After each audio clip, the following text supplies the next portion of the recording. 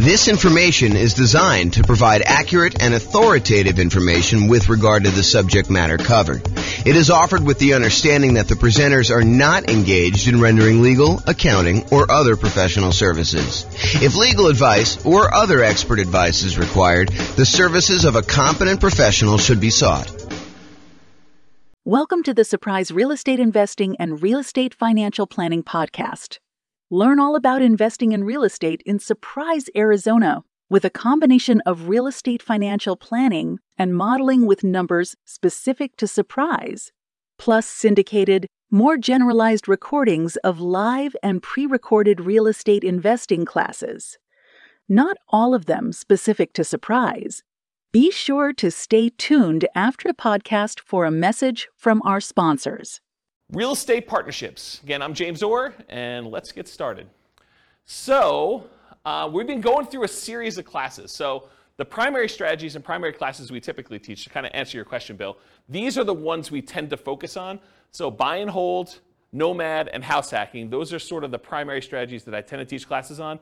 Tonight is sort of another that is, sort of just outside of what we normally teach. We do some stuff on partnerships, but it's not the primary content that we typically do. So all the secondary strategies to creative financing, we covered all that last week. That's like owner financing, subject to, rent to own, lease option, lease purchase, the ultimate strategy, agreement for deed, contract for deed, all those ones as well. And then we did another class on quick turning or flipping properties. We did another class on the BRRRR strategy, which is buy, rehab, rent, refinance, and then the last R, if you want to do it, is to repeat that process over and over again. Then wholesaling and wholetailing, we're going to cover that here in the next couple weeks. Options and option auction, we talked about that. We're going to have that coming up next couple weeks. Tax liens and tax deeds, again, we're going to cover those. And then tonight is partnerships and syndications, and we'll talk about the three roles in detail tonight, about the three roles that partners can play. And then the stuff that I'm not going to cover, real estate investment trusts, you can go talk to your stockbroker about buying a real estate investment trust or your financial planner. Or covering other strategies, probate, short sales, foreclosures, and pre-foreclosures. Those are sort of like topics that are covered in other strategies, so we're not going to have separate classes on those. So any questions on the real estate investing strategies and like what we're covering and what we've covered so far? Okay, awesome. All right, so partner rules. Before I go into a lot of detail about partnerships and everything else, I want to explain to you that we break down partnerships into three roles. There's the deal maker, also called a syndicator, someone who goes out there, does all the work, finds the deal, ties up the deal, brings the other partners together, raises the money, gets finds someone to get the loan for the partnership, usually manages the deal itself, manages the partnership itself, usually kind of coordinates filing taxes and all the other paperwork associated with that. In some cases, they manage the property, like actually do the property management, or they'll manage the property manager. They're also, liquidating the deal and getting out of the deal. So the deal maker syndicator is the guy that puts everything together and kind of organizes the partnership. That's that one role. The next role is the money partner. Pretty obvious, they bring the money. So if you need a down payment, plus reserves, plus closing costs, plus rehab costs or anything like that, the money partner is going to be the person that brings that money. And then the last role is the loan partner. They're usually the ones that are going out there and getting the financing. In bigger deals, they're signing on the things, they're showing their income and their assets, and they're qualifying for the loan. For some of the smaller deals, they may just be getting the loan itself and doing it on behalf of the LLC or something like that. So that's the loan partner. Those are the three roles. Any questions on the three roles? We're going to go through a lot of detail on them tonight, but it helps if you really understand what they are now. Any questions? Pretty simple, straightforward? Awesome. So variations by role. So how much money is required, how much risk there is, what the scalability is, what the credit requirements are, what the different skills are, what the style of investing is, how stable it is, what the profit speed is and the profit size, and whether or not you can reuse your retirement account in order to do these, they all vary by role. So it's not like you can say partnerships are all this. It's like we're going to talk tonight and say, well, the deal maker syndicator has this specific set of risks. The money partner has these specific sets of risks. The loan partner has these, and we're going to go through in detail all the different ones so that you can see how different roles vary. Just about everything depends on which role you take in the partnership. They're different for the deal maker than they are for the money partner. They're different for the loan partner. All right, so especially with partnerships, and this is true of a lot of other classes we've taught, but I think partnerships, it's even more true.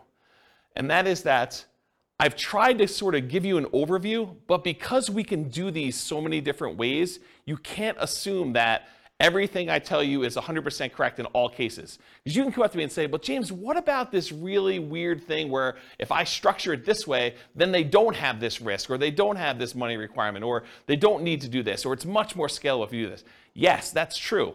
I can't cover everything, and I can't tell you that I'm covering every possible color or version of things that you're doing. So just realize that they're all varied like that. So you can find a way to do a deal or structure a deal or make choices that are not in line with what I'm talking about tonight, but just realize that I'm acknowledging that up front, okay? And just because you don't think there's a chance that X can happen doesn't mean that it won't happen. So you may hear me talk about stuff tonight and be like, why is he even saying that? What's the chance of that happening? Well, it can happen. That's why I'm talking about it, right? So just realize that not because just because you haven't seen it, there's someone who comes to class who will tell you, oh, real estate values, they always go up. I'm like, nope, that's not true. So you get the idea that there are these things that just because you haven't seen it happen doesn't mean that it won't happen to you in the future and that it can't happen. Do your own research. This is intended to be a starting point for discussion. Please do not take everything I say as James said this, so that must be true. Go do this as a starting point to research and say, oh, he said something about that. Maybe I should look into it or talk to my attorney or whatever you're going to do about that. Any questions on exceptions? Cool. All right, so real estate partnership variations. Real estate partnership variations. So these can be formally structured in a number of ways. I'll talk about, I have 3 active partnerships still going on. In all 3 of them, I am the money partner. I'm a money partner in all 3 of them that remain. One of them is for a 100-unit apartment complex. I'm a minority money partner in that one. Another one is for a single-family home. I'm a money partner in that one. And another one is for a small group of single-family homes. And I'm a money partner in that one. I've done partnerships before in various capacities. Some cases I was the deal maker syndicator. In some cases I was, I don't know if I've been loan partner in a long time, if I have. It's been a while since I did loan partners. I've been using loan spots for my own stuff. So if I did do loan stuff, it was early on. But primarily my role has been money partner. So just to kind of talk about these. So in one of the deals, it's a very simple structure. It's an LLC. There's 2 owners, and it's really simple. In another one, there's an LLC, and there's several owners, and there's the syndicator who's doing the overwhelming majority stuff, and the syndicator also happens to be the loan partner in that one. And then the 100 units, I think it's an LLC. It's been so long. I think it's an LLC, and there's a lot of investors in it. And I think there's a loan signer for that one, although I'm not the deal syndicator and I have less insight as to exactly what's going on in that particular one. So to give you an idea of how you could structure these, and there's lots of different ways to structure them. I mean, you could structure these as general partnerships where you and someone else get together and you just agree to buy a whole bunch of properties. Or you could do it deal by deal. You could do it house by house. You could structure these any number of ways. And depending on what strategy you're doing, you might want to structure them different ways. So just realize there's a lot of variation there. You could do these real estate partnerships with almost any of the real estate strategies we've talked about. So you could do partnerships to do buy and hold. You could do partnerships to do house hacking. You could do partnerships to do some type of nomad. I mean, that's what nomad by proxy is largely, right? You could do these strategies with fix and flips. You could do these strategies with creative financing. So there's a lot of different strategies you can use to do these with. You don't have to do any one particular one. What else on here? Buy and hold tends to be the most common probably for real estate investing strategies. And it can be any one or more of the 3 roles, and sometimes the deal does not require a role. For example, last week we talked about creative financing and buying properties subject to. And in those cases, do you need a loan partner? Who's really acting as the sort of de facto loan partner? The seller. Yeah, the seller, because you're actually taking over existing financing. So you don't need to bring in a separate partner. They sort of are acting indirectly as the loan partner in that particular deal. So sometimes roles don't exist in those. You could do this in local markets or remotely. So if you're having a hard time finding deals that are worth buying, you don't have to do your deals here locally. You could do partnerships in other markets. There's someone who I know is doing a pretty large syndication, and part of their pitch for how they're going out there and raising money is they're doing geographic diversification. They're going to buy a couple of commercial apartment buildings and some commercial office buildings, and I think they're even doing like a hotel, and they're kind of doing this geographically diversified, so it's not all in one city. They plan on having some, I think they're buying like 10 properties or something, 10 big properties, and they're doing this geographically diversified. So you don't have to do this in your local market, and sometimes you may want to structure these such that you have diversification. That could be one of your angles to do these in. Let's see, can it be a property type? We'll focus primarily on single-family homes for modeling later. I think, Bill, you were asking whether or not we ever talk about commercial investing, apartment buildings and stuff. And yeah, we definitely do teach classes on that. But just because I'm talking about single-family homes tonight doesn't mean you can't do and structure these with apartment buildings. We're definitely seeing a trend toward cap rates on commercial properties being lower. And I think that's making these much harder for the commercial properties to make sense. Although, I think they're still viable investment options. So, okay, investor entrepreneur. So when we talk about this before, are you primarily investing either money with the hope of getting a return on your money, or are you primarily investing time, and in many cases some money, in order to get a return on your time? So for real estate partnerships, there are 3 roles. So for a money partner, what are they primarily investing? Are they investing time, or are they investing money? Money. It's really obvious, right? That's the big obvious one, right? And money partner coming in, they're usually investing money. They don't expect to do a lot of work, so they're investing money and they're expecting to get a return on that. What about the deal maker or syndicator? Are they typically investing their own money or their time in order to get a return on their time or a return on their money? What do you think? Time. Yeah, the deal syndicator is the one doing all the work and they're putting in all the effort. And they expect to be compensated for that effort and that time that they put in. So they're really more of a time sort of a thing. So it's more like real estate entrepreneurship for them. What about the loan partner? For a loan partner who's going in and signing and personally guaranteeing a loan, are they primarily investing time or are they investing money? Yeah, it's kind of a weird one, right? Because they're really not doing much of either. They're more real estate entrepreneurship-like because they're not investing money, but they're not doing a lot of time either. They're signing some documents and they're having to maintain their job, get financing and use their credit in order to do that.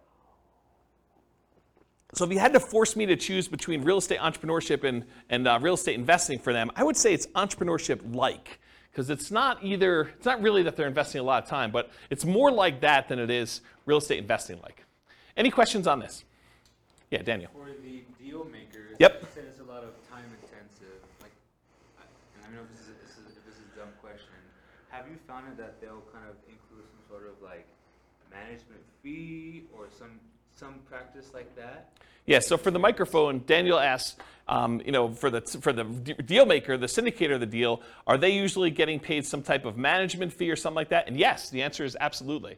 Depends on what they're doing as to what they're getting paid for. In some partnerships, they may charge an acquisition fee, so a fee to go out there and find the deal, put the deal together, and a lot of times they'll take a percentage off the top or a dollar amount off the top. They might say, we're taking 1% fee on the money we raise, or the first deal that we put together, the price of the deal, or whatever they're doing that way, in order to be compensated for all the work that goes into finding the deal, putting the deal under contract, doing all the due diligence, finding all the money lenders or the money partners and the loan partners, and kind of doing all that. So they may charge some type of acquisition fee. They may charge some ongoing property management. If they're doing the property management themselves, they may charge some type of partnership management fee. They may charge like a dissolution fee of some sort. They may charge some fee for overseeing taxes, like if they're got to do tax returns and kind of send out updates and do management meetings where you're getting advice or input from the partners. So they could be charging fees for all those different things. So yeah, there's definitely some fees involved. And are you doing that? Do you typically see acquisition fees and partnership management fees when you and a buddy get together to go buy rentals? Probably not, right? I mean, I think that makes sense. But as you get into bigger deals, where there's a lot more time and energy invested, and sometimes money up front, then getting paid for that stuff, I think, makes a lot more sense. Does that answer your question? Yeah. Okay, cool. Did you have a question, Cole? Almost I saw you do something. Okay, cool. All right, any questions about this? Cool. So money required. So sometimes it's fronted by the deal maker or syndicator, but it could be entirely funded by the money partner coming in. But often the loan partner does not have any expenses. It's covered by the partnership. So Here's where the money is usually required for partnerships, and of course, the strategy may dictate where you spend money. You may need rehab money if you're doing more fix-up than if you did buy and hold or creative financing or you're buying pretty houses or something. So money to consult with a local attorney to get the correct paperwork and advice. I think if you're going to do these, you want to make sure that you are willing to invest the money in order to do it right from the beginning. There's few things worse in the world because everybody is like gung-ho and happy at the beginning of the deal. They're all excited about doing the deal, but that's when you want to agree on all the things that could go wrong and how do we get out of this thing if I decide I don't like you or you don't like me, or how we resolve our issues, or what happens if someone dies and the deal maker is unable to do stuff anymore. Like, how do you resolve all those things? The time to work all those things out is in the beginning with the help of an attorney who structures the correct paperwork. You don't want to get to the end and find out later that we didn't think about this. We don't have a way to do this. We don't have a way to buy out a partner. I have a partnership agreement that doesn't have a buyout in it, which isn't come up, but that's a potential problem if a partner wants to buy someone else out, okay? All right, so consultation with a local attorney to get correct paperwork and advice. Sometimes you're gonna need money in order to do marketing and find or acquire the deal. Sometimes you'll find these deals by looking on LoopNet or local MLS or networking or wholesalers or some form of that. But sometimes you're spending money in order to do marketing in order to acquire deals. And so it depends on which way you're doing it as to whether or not the deal maker, the syndicator, needs to spend that money up front and then maybe get reimbursed later by the money partner. Maybe it's part of an acquisition fee, or if they're just going to self-fund that and that's their minimal investment into the deal. Maybe they only spend money on marketing costs and talk to the attorney, and then after that, the money partner comes in, does the down payment, and does the closing costs, and does the reserves and everything else. But that could be there. Earnest money. So earnest money is usually money you put up in order to control the deal before you formally go and close. And so you'll need to have some earnest money. And with some of these larger deals, these can be significant checks. They're not just $5,000. So realize you could need earnest money up front. So realize if you're doing these bigger deals, you may want to partner with your money partner early and talk about providing earnest money if you're doing those, if you're unwilling to do it, if you're the deal maker or the syndicator in that deal. Does that make sense? Okay. Reserves, you should not be doing these deals without reserves. And in my opinion, there's a tendency for the mom and pop landlord real estate investor, which I don't believe you should be doing this, but there's a tendency for them to kind of play it really loose and invest in real estate without setting aside, specifically earmarking money as reserves. They'll say, if I really need to, I can go tap into my 401k or my IRA, or I've got $50,000 in credit card balance that I could use, or I can go get a personal loan from the bank if I really needed money to do something. So I don't really need to have 6 months of reserves per property set aside. When you do a partnership, though, and first of all, I don't think you should do that. I think you should set aside reserves, in my opinion. But when you're doing a partnership, I think that's sort of like cowboy, sort of gunslinging, sort of like make it loosey-goosey, whatever you can do. I don't think that flies as much. Because if you've got a money partner and they've already put in $100,000 in order to do a deal, and you go to them and say, hey, we didn't have reserves set aside, but we got a roof, and the roof's going to cost whatever it is, $20,000 on this building that we just bought. I need $20,000. And they're like, I don't have $20,000 right now. I just made another investment. I've used up all the money. I didn't keep reserves set aside for you doing that. And you should probably have that in your agreement as to how that all works too. But you probably should have some money set aside for those types of things when you're doing your partnership. Which, when you're doing your deal analysis, you want to make sure you include reserves there for doing that. And we do a whole class on the importance of doing reserves when you do your deal analysis. And then that drags down the return you're getting, right? It's not like you just go do it and you're doing your return based on the down payment and closing costs and any rent ready costs you have when you first do the acquisition. You really need to do the analysis with all those costs plus the amount of money you set aside for reserves to find out what your true return is, because that money really can't be used for anything else. You got to keep it set aside, and maybe it's earning 1%, 2%, 8%, wherever you're keeping it, and that's actually, you can use that as part of the return you're getting, but you should be calculating your return on your real estate investments using that reserve money too in the denominator. Does that make sense to everybody? Okay, cool. And if you're not familiar with what I'm talking about, go watch the class. I think the class name where I first introduced this concept, I think it was called Everything You Learned About Deal Analysis is Wrong. Because I think everybody else, when they do their spreadsheet, does not include reserves. So any number where you say, my cash on cash return and my cap rate return, like if you're doing those numbers and you're not taking into account the reserves, I think those are actually wrong calculations. It's not like you're just sort of off a little bit. It's like that's incorrect. And so go watch that class where we talk about that, and I have some frameworks for doing reserves, whether you're doing, 6 months of reserves or 12 months of reserves and what the differences are and how I kind of look at those. So you definitely need reserves as part of the money required when you're doing these partnerships. Usually down payment, but there can be exceptions. There can be exceptions where you're doing, partnership deals where it's no money down. I mean, we could go buy creative financing deals where you really have no down payment required. You're taking over in a loan. So it could be that you don't need a down payment in those cases. Sometimes repair costs. Sometimes you're buying a property and it needs repairs. Sometimes you're buying properties and they're in perfect condition. So it really depends on the type of deal you're doing, but sometimes you do need repair costs for that. And then closing costs in order to close the deal. And then marketing in order to sell or occupy or fill your property, or holding costs while you're kind of doing that stuff as well. Any questions on money required for doing partnership deals? And where it comes from? Really the answer is it usually does not come from the loan partner. For this money required. Usually either comes from the money partner, or in some cases the deal syndicator, the deal maker / syndicator, and sometimes that's reimbursed, sometimes it's not. It's really all negotiated. You realize there's no formal structure for this. It's not like everything is rigidly set and you always got to do it this way. Does that make sense, everybody? This is all negotiated. That's what makes it so complex and hard to teach, is that I try to give you examples, but you could do it another way and it could be totally different. Okay? All right, credit required. So the deal maker or syndicator, depending on how it's structured and ownership sizes, some lenders may require that the deal maker syndicator sign for the loan as well, but often they do not need to sign for the loan and do not need to have credit in order to do this, especially if you're a small minority partner. If you're a deal maker syndicator and you've got a majority stake in the deal, a lot of times the lender is going to want to see you on there, signing for the loan as well. Okay? Money partner, they do not usually need to sign for a loan and have no credit requirement. This is pretty typical. It's often structured for them as a limited liability partner, and their only risk is the money they put into the deal. They're usually not personally signing or personally guaranteeing anything to do with the loan.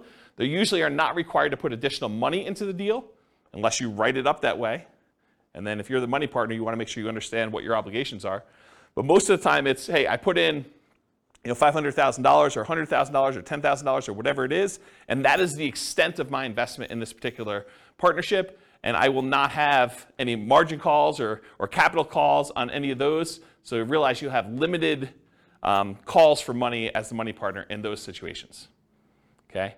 And then finally, the loan partner, they need to have credit required in order to get the loan, unless you're doing some creative deal where the seller is leaving the financing in place or something like that. So the loan partner typically needs great credit and often needs great income and assets to sign for the loans, especially for larger deals.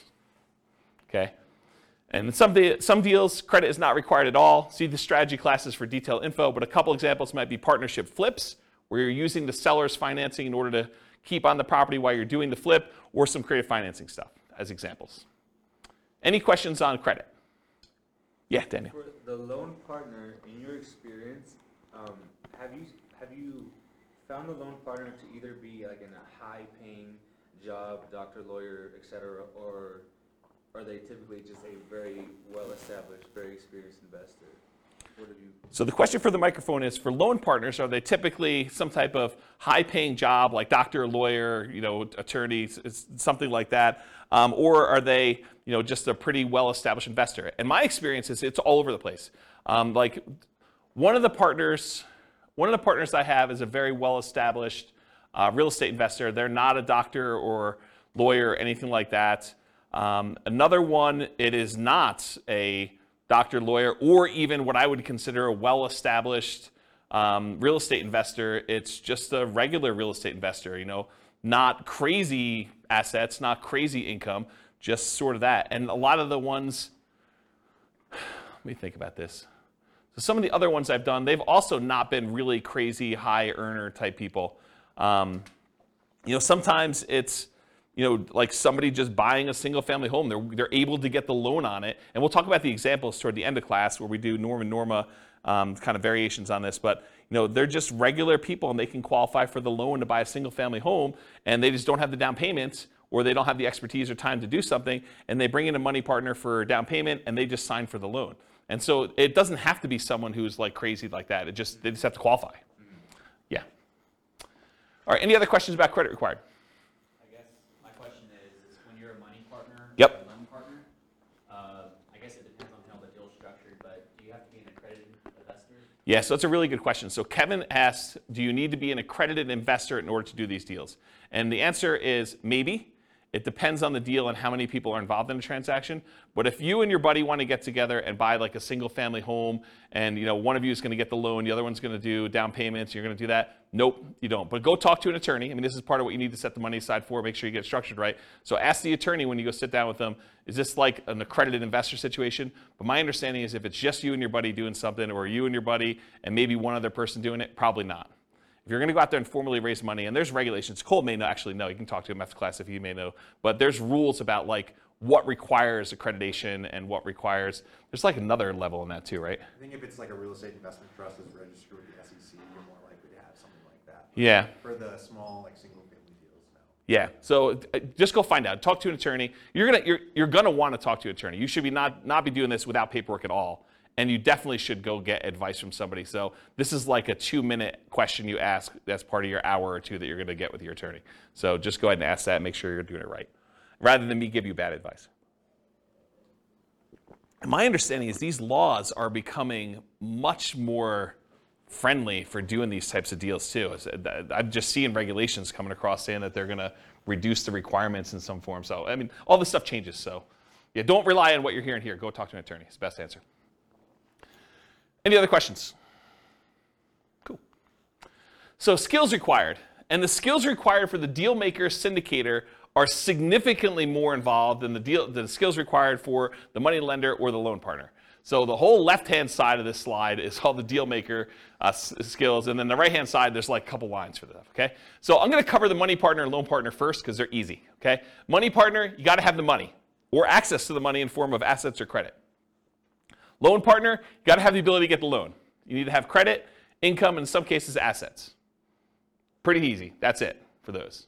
Any questions on those before I go into all the deal maker syndicator stuff? Okay. So deal maker syndicator, you got to find the deals. I mean, that's your job, right? You're out there finding amazing deals in order to bring in partners that want to invest with you. So you got to go find deals, and in some cases, that's going to require marketing skills.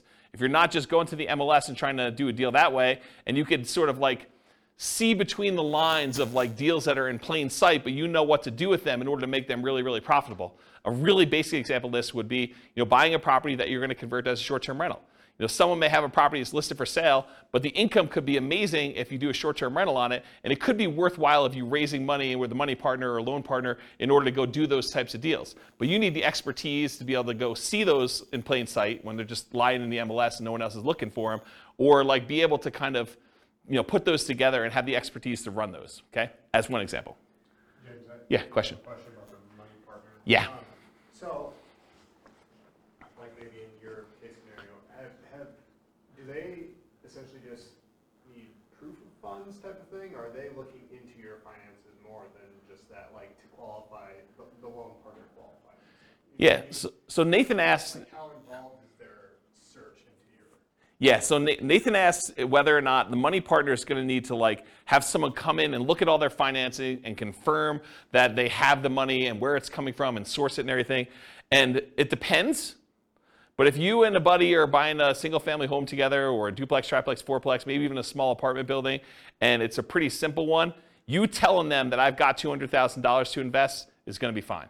They're not going to need to go do that. When you get the loan, they may or may not ask you, the lender may or may not ask you where those funds came from, just to kind of know. So make sure you go talk to whoever's doing the loan or talk to the money partner, make sure you structure all that correctly. But in most cases, I don't even think that's come up for me. But it's not saying that it won't ever come up in the future. And part of it may be the lender and how you structured it and everything else like that. But no, I don't think that's the case. Now, if you're doing like one of these larger type syndications or something like that, maybe they may want to go and source that. I've not seen that come up. Some of the larger syndications that I didn't get sourced for my down payment for the larger syndications I've done.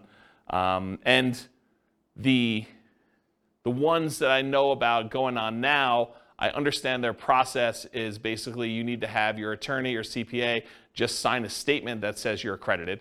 and they're not looking at stuff. You just need to do that and send in your check. So I don't think they're doing anything like that. So it probably depends, but in most cases, no, I don't think that's going to be an issue. Does that answer your question? Okay, cool.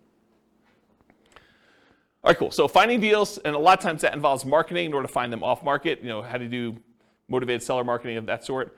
Analyzing deals, being able to estimate rehab or cash flow, you run the deal numbers, estimating value if you're trying to buy stuff undervalued, doing comps, things of that nature. Or if you're not able to do these yourself, you need to be able to have someone else that you could tap to do it. If you've got a real estate agent or a CPA or someone else who's willing to help you with deal analysis or help you with estimating value or anything like that, then you can outsource it. But you need to be able to perform that as part of your deal maker syndicator thing, whether it's you directly or you're using someone else to do it.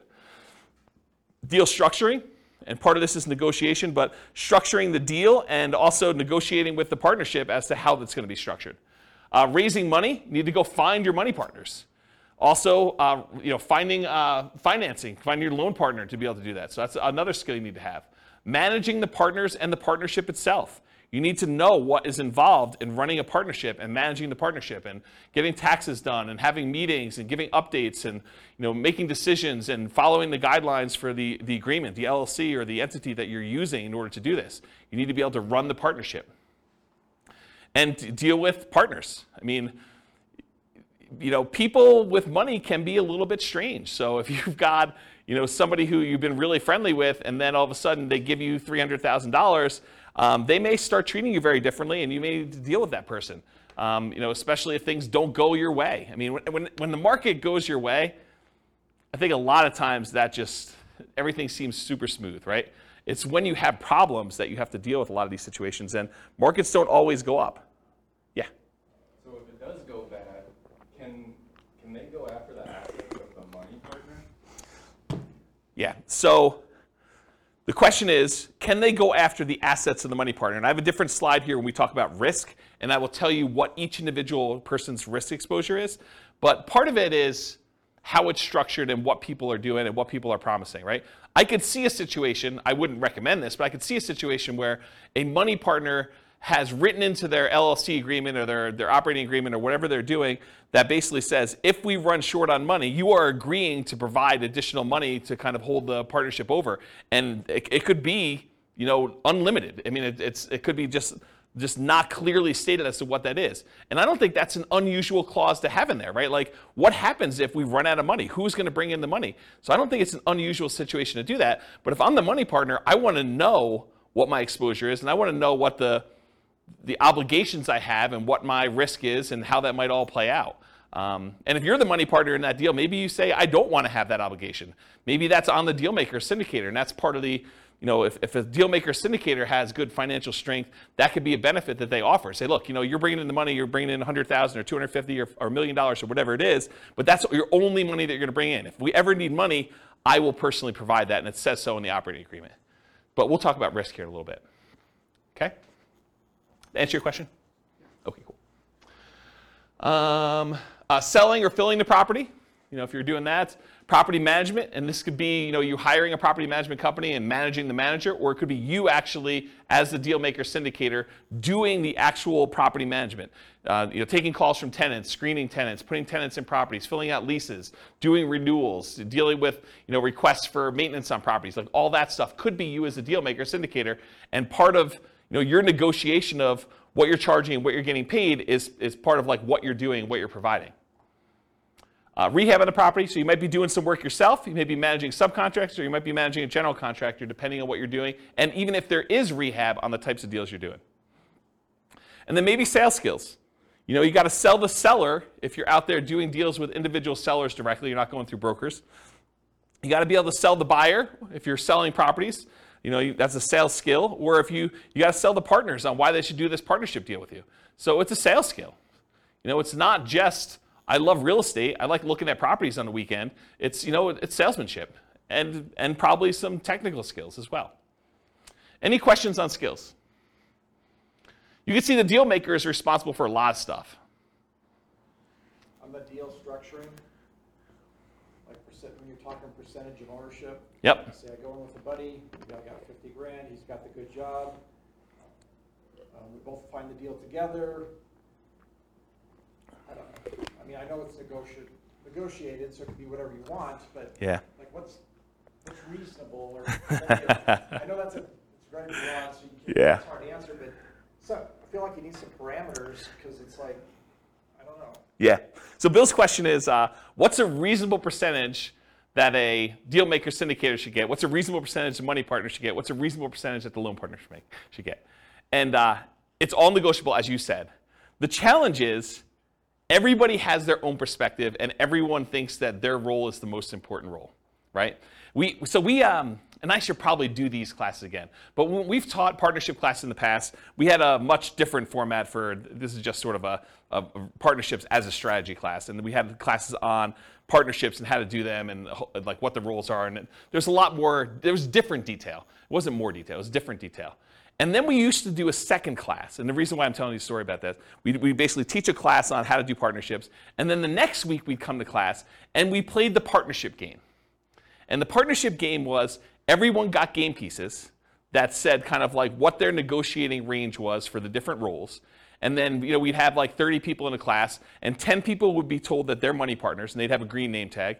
10 people would be told that they're the deal maker syndicator person, and they'd have their spreadsheet with the deal that they have, how much cash flow, how much down payments required, all that stuff. And they'd have some parameters that they need to do, and it'd be 10 of those. And then we'd have 10 people that were loan partners that can get loans on the deal and do that. And we'd set everyone loose in the room. And they had to team up in groups of 3 and negotiate the terms of the deal that they felt they were comfortable with.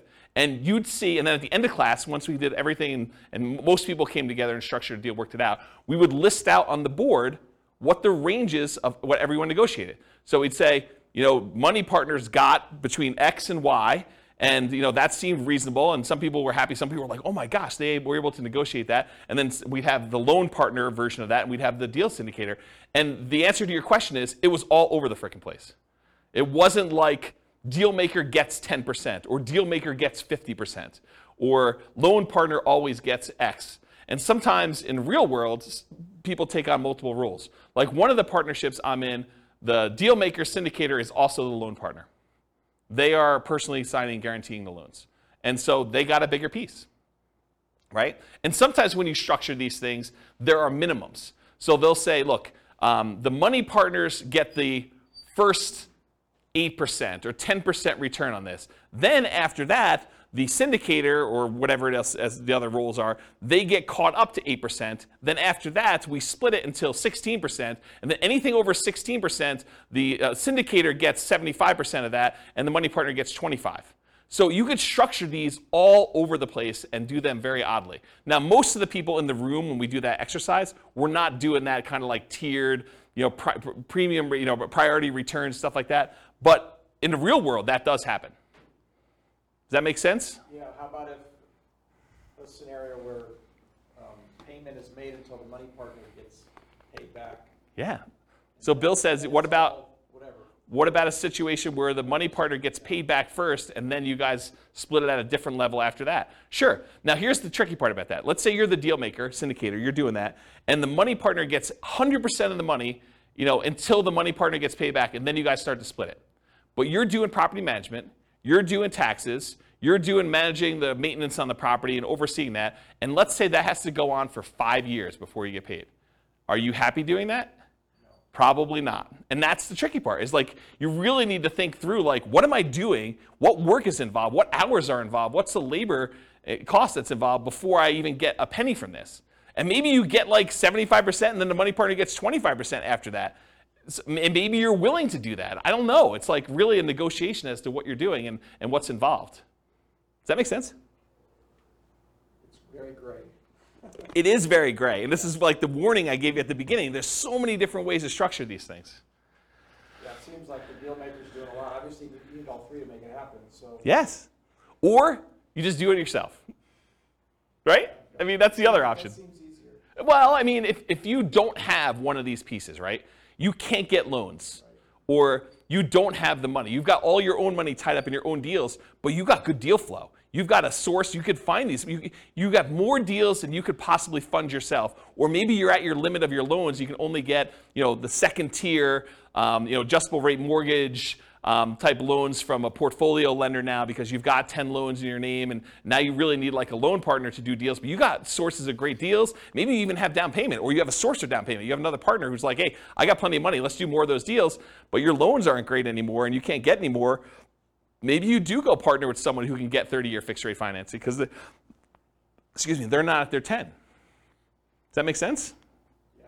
So it's tricky. All right, questions? Oh, personal question. Okay. Like, how did you know you were ready to enter a partnership? How did I know I was personally ready to enter a partnership? In the 3 that I'm in right now, one of them I had excess money, and I was just, it was right. I mean, I just needed a place to put money. Another one, it was convenient. So it wasn't even that I had money or anything like that. It was just a matter of convenience doing it. And the other one, it was like a buddy who was like, hey, let's buy this property together. And I was like, all right, let's go do it. It was really off the cuff. It wasn't like thinking it through on those 3. And in the past, sometimes I've intentionally sought out partnerships. So it was very deliberate going in, and I knew I wanted to do it. Yeah, so I don't know. That's kind of, but I don't know. Sometimes it's like, especially when you know the investment. I mean, I was already buying another one in the same neighborhood at the same time. So I just bought 1.5, right? Because another buddy of mine was like, hey, let's go do this. I'm like, great. You do the loan for that one. I'll kind of oversee it. You know, that's what we'll do this, and then we'll split it 50-50. That was the way we structured that particular one. You put up half the money, I put up half the money. We're basically not going to pull profits out. We're just going to let the money sit in reserves. If we want to pull money out later, we can do that. But we're just letting it just sit there and accumulate reserves and holding on to it. And, you know, that was the way we structured that one. And Yeah. when there's like more than you and a buddy, do you guys have like meetings like monthly not monthly. or quarterly or whatever? Yeah. To, like make sure that like Yeah. the deal makers like doing taxes and all. Yeah, the question was, how often do you meet as you know when you're doing these deals? And I think it does increase with complexity. Like the buddy and I one, we still have to meet for the LLC. So there are meetings, usually done via email in this case, but there's still meetings. Not that I can't get on the phone, but they're usually just not paper trail sort of stuff. They're done that way. But yeah, when you do the bigger ones, yeah, there's meetings. The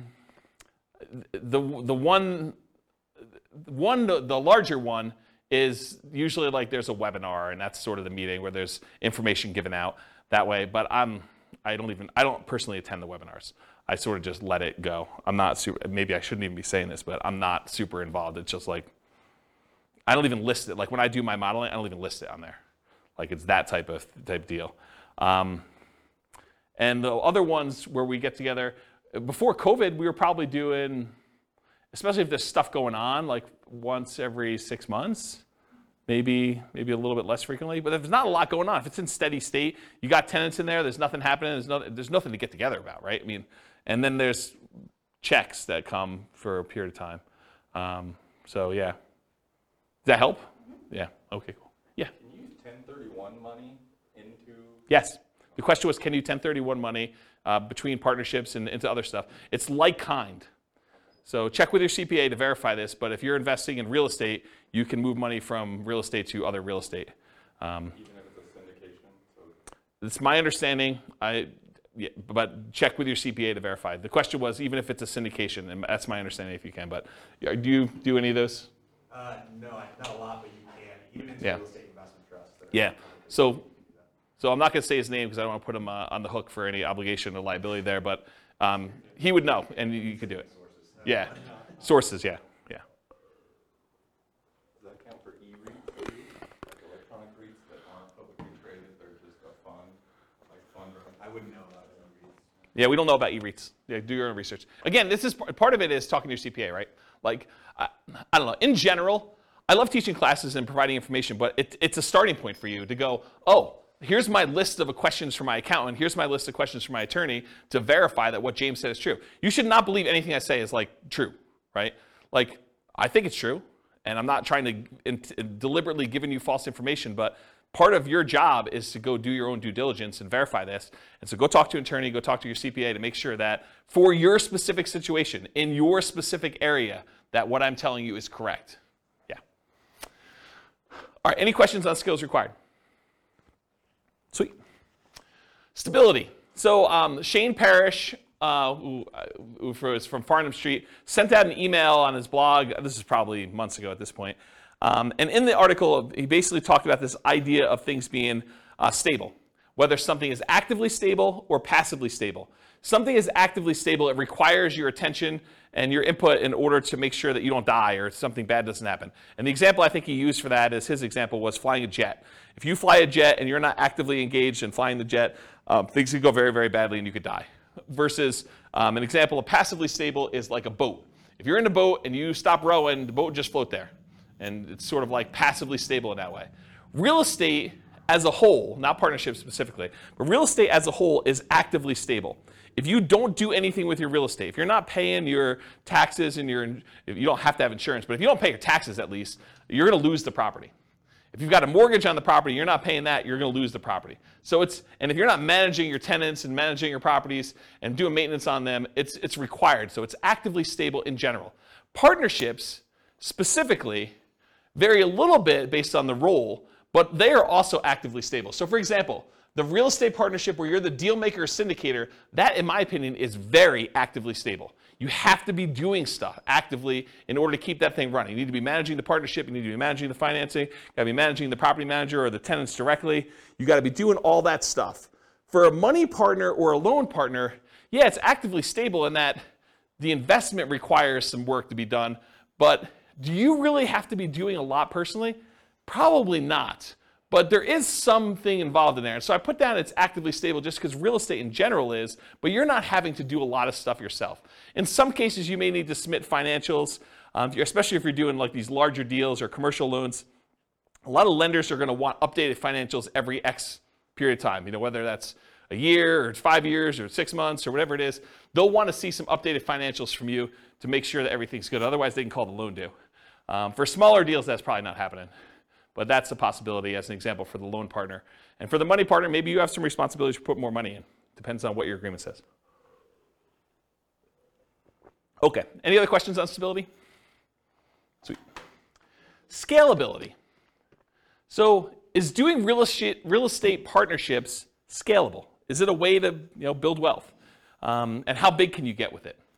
So real estate partnerships for the deal maker or syndicator are often limited by deal flow. How many deals can you find, and are they good enough quality where you can actually get cash money partners and loan partners in order to do those? And so it's really limited on your ability to deal flow, and probably to a slightly lesser degree, in my opinion, is finding the partners themselves, finding the money partners and finding the loan partners to be able to do the deals. So in my opinion, that could be considered a wealth building strategy because once you're able to find enough deals and partners to do it, you can scale pretty big. It's not like you're limited by the number of loans you can get or how much money you actually have yourself. You can really scale this up. For money partners, it is limited by the money you have to invest. So it can largely be passive wealth building strategy, but it's scalable only based on how many partnerships you can find and how much money you actually have. So I don't know, I wouldn't consider that super scalable because you're limited by your own money stuff. Loan partners, it's very limited in my opinion. It's limited by the number of loans that you can personally guarantee and qualify for, and it's not typically scalable unless you graduate to signing for larger commercial loans. So you can scale it, but I think it's more limited if you're doing like single family homes, duplexes, triplexes, fourplexes. Once you get to larger deals, then it's a matter of your assets and your income and your ability to qualify for these larger deals. So depending on the real estate investing strategy being used by the partnership, there may be additional scaling limitations imposed by the strategy itself. So if you're doing things that are hard to scale just because the strategy is hard to scale, realize that could be an additional limitation for you. Any questions on scalability? Cool. So risk exposure. I think this was your question, Nick, right? All right, so let's talk about risk. For the deal maker syndicator, I've kind of arbitrarily given them a medium risk rating. Why is it medium? Well, I do think there's some risk, but it's usually not a lot of their own money, and it's usually not them personally guaranteeing signing a loan, although in some cases, they do have some of their own money invested in the deal, and in some cases, they are also personally signing and guaranteeing a loan. So if you had those in there, I'd probably say it'd be higher risk, but for the most part, the deal maker syndicator is not putting up their own money, and they're not signing for the loan, so their risk is sort of like medium. There's sort of their reputation at risk, there's their time at risk, And then you've got all the other risk of just being in the deal as to whether or not they're going to make money, which we'll talk about here in a minute. So the deal maker, I'd say, is sort of a medium risk. The money partner is also medium risk as well. They can lose their money, and it's usually limited to the amount of money that they invested. If you've got like a limited liability partnership or limited liability company, and they say, look, I'm going to invest $100,000, but that's all I'm putting in. There's no other things in the operating agreement or anything like that that says that they need to come up with more money, then that's their limit to how much they could lose in the partnership. It's not like they can go after them personally and do stuff, right? So unless they're managing the property and they have risk for part of the management too, which is a different thing. But a pure money partner, really that's their limitation. Now the loan partner is different though. The loan partner, and by the way, for the money partner, they're the first ones that lose money, right? If property values decline, where does that come from? It comes from the down payment. And so the down payment that the money partner gives is the first to lose money. So if we had to get out of a deal, if we were in a partnership together and we had to get out of a deal and we had to sell less than what we bought it for, then it comes out of that money partner's money, right? If we had to sell a property for less than what we bought it for, then they're the first ones to take that hit, okay? But for a loan partner, they come in there and they're personally guaranteeing the loan. And personally guaranteeing the loan is you're guaranteeing it to the lender. So really, you're only having to make a guarantee if the lender loses money, right? So if the lender comes in and property values go to zero, which isn't likely to happen, but if it goes to zero and the lender's like, look, I loaned you $1 million and I didn't get any of my money back, so now I'm personally coming after you to make me whole for the $1 million, the loan partner, because they personally signed and personally guaranteed that loan, could be obligated for that $1 million. But in a more reasonable decline in value, went from being worth $1 million to now being worth, $800,000, and the money partner had to come in with $200,000 as their down payment in order to get that deal done. Well, the money partner is going to lose their $200,000 first. So the property values have to drop by 20% in this case in order to have the loan partner have any risk in the deal where they're going to lose some money. Does that make sense? Okay. So a loan partner I would also consider to be medium risk. So everyone has medium risk, but it's for different reasons. And I talked about the loan partner is typically protected by a healthy sized cushion of down payment. So typically the money partner is the first in line with that risk. We talked about that. And the loan partner is technically unlimited risk, although theoretically it's more likely to be the amount of the loan that is their risk. It could be for more. If the property that you own is now worth negative money, it's going to cost $500,000 for the lender to actually clean up an environmental waste issue on the property, and they go after you for the whole loan balance plus the $500K in order to do the cleanup. It's more than the loan amount, right? Technically. So it could be something that's worth more than the loan amount. Although I think these are like really unusual examples, right? This is exceptional. All right, so the general risks of partnerships, not specific to any role. Possible marketing money, having spent money on marketing, not finding a deal, marketing to buy, marketing to occupy the property, marketing to sell. Possible rehab risks, so finding out something about the property while you go in there. You already bought it, you're doing rehab on the property, and things come up that you didn't expect. Possible interest rate risk. You buy the property, you're under contract on the property, there's an interest rate risk, or you're going to sell the property, you have a tenant buyer in there, and while you're holding the property, interest rates go up, and now your tenant buyer can't qualify, so you have the interest rate risk while that's happening. Possible price decline during ownership, I think that's self-explanatory. Possible rent decline during ownership, I think that's also self-explanatory. Then you've got all your typical tenant and property management risk. Being accused of violating fair housing or something like that. I think those are all the normal risks you have with just buy and hold strategies in general. That's an additional risk you have with the partnership. And then possible partnership risk, and especially based on how the partnership is structured. If you do some type of general partnership where both you and your buddy are general partners in the deal, and he does something stupid, you could be dragged into that. So realize how you structure these matter. You should go talk to an attorney and do that, but there's some partnership risk based on how partnerships are structured. And there may be additional risk depending on the real estate investing strategy being used. So if you're interested in a certain strategy, go watch that whole class, and we talk about the risks specific to that strategy, and you can go learn about those. Any questions on risks? Risks. There's my lisp coming out. If the money partner signs on the loan, I mean, do you need the loan partner? If the money partner signs on a loan? Yeah. So if the money partner signs on a loan, they are the loan partner too. Right. So they're fulfilling both roles. Well, I guess I thought you said that sometimes the money partner also signed on the loan. Well, I guess you did. So we have two parties. So money partner doesn't usually sign for the loan. That's the unusual one. Usually who does have to additionally sign for the loan is the deal maker syndicator. Okay. Although if you own a large percentage of the deal, a lot of lenders will require you to sign too, just because you own a larger percentage. So it depends on lots of stuff, but I've seen that happen before. Yep. Any questions?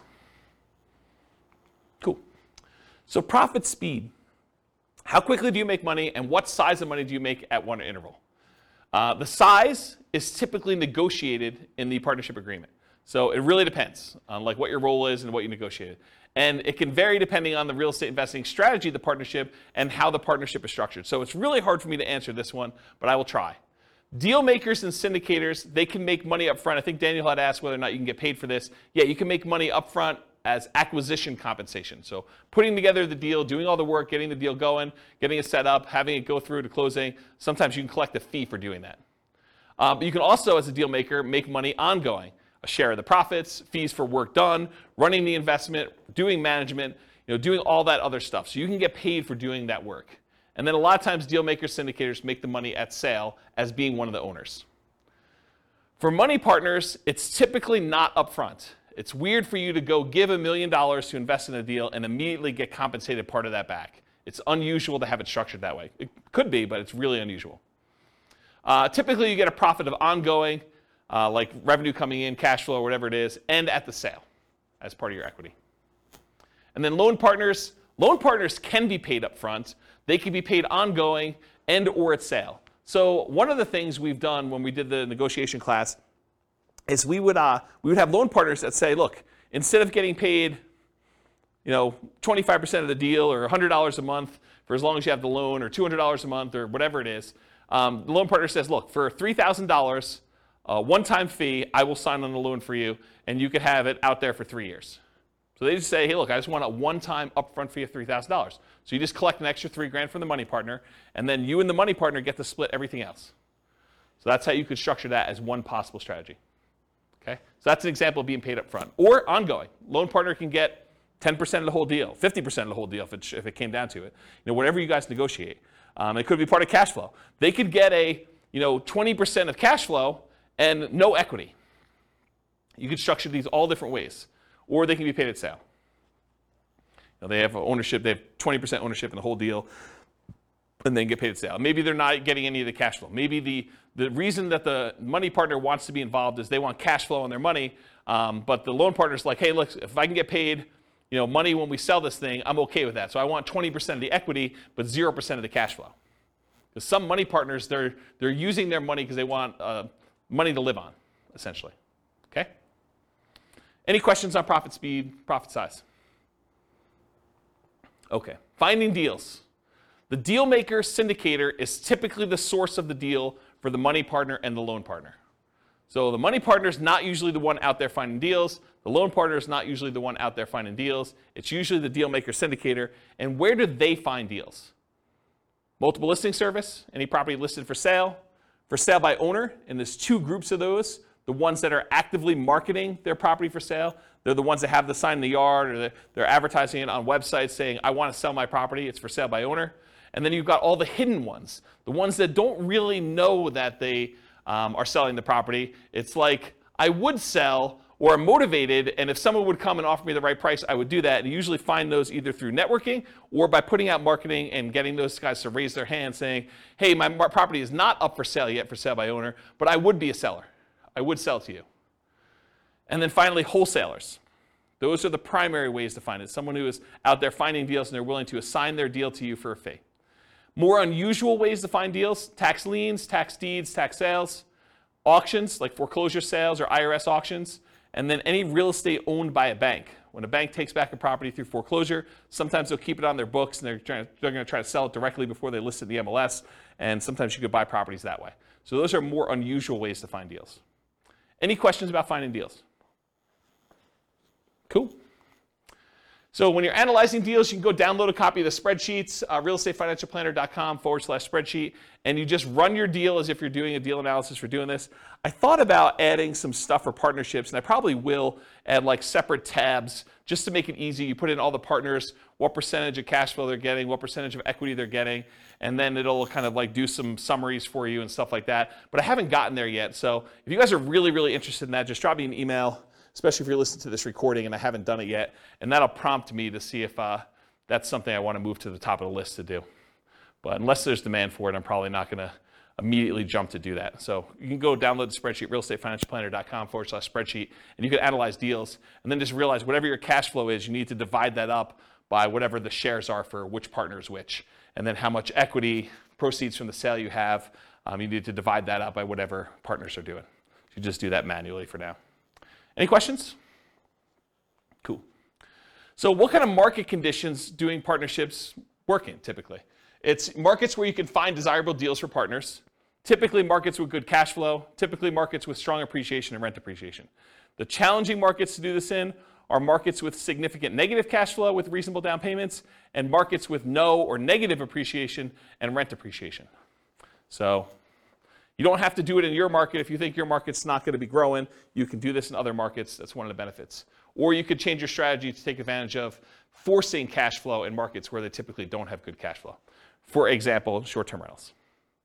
Any questions on market conditions? Cool. Accessibility, availability. So deal makers, syndicators. In many markets, there are plentiful deals you can select from the MLS. So in some markets, it's as easy as just picking the best deals of the bunch from the MLS. It's not a matter of are there deals, it's sifting and sorting through the deals that there are and finding the one that makes the most sense and picking that out. In other markets, you're sifting and sorting for the top deals, which I just talked about. In other markets, it might be challenging to find positive cash flowing properties except with significant down payments. So it might be hard in your marketplace to do this. Interest rates may be a significant factor where properties will cash flow or not. And then make sure that the property you're going to do the deal with, works for the type of strategy that you're trying to implement. As one example, don't go try to do a short-term rental in a neighborhood that has an HOA that prohibits short-term rentals. So verify that you're able to do the type of deal that you want to do. And then money and loan partners, you need to find the deal makers, syndicators with the deals that meet your investing criteria. So for them, you're not trying to find the deal as much as you're trying to find the deal maker syndicator who has the deal that makes sense for you. Does that make sense? Any questions? Cool. Using retirement accounts. So can you use your retirement account to do partnerships? For the deal maker and syndicator, you may be able to take your ownership interest in the name of your retirement account, usually a self-directed retirement account, but it is likely to limit what you can do on the deal because you can't self-deal or self-serve or something like that. There are limitations on what you could physically do when your self-directed IRA or self-directed 401k is the one that owns the property. For a money partner, yep, you could usually invest in these with your self-directed retirement accounts because you're not usually one doing any of the work. And then for a loan partner, maybe, but it's depending on how it's structured. So you want to go talk to your advisor to make sure you get good advice on that. But depending on how it's structured, you probably can, but there's probably some weird exceptions to that one. Any questions on whether or not you can use your retirement account to do partnerships? Cool. All right, so now we're going to go into more of the quantitative analysis. So you'll notice the structure of this class and the previous classes and all the different strategies. I sort of do a more qualitative analysis of like how the deals work, what the risks are, what the scalability is, what money is required, what skills are required, all those different things. And now I'm going to switch over and I'm going to do numbers.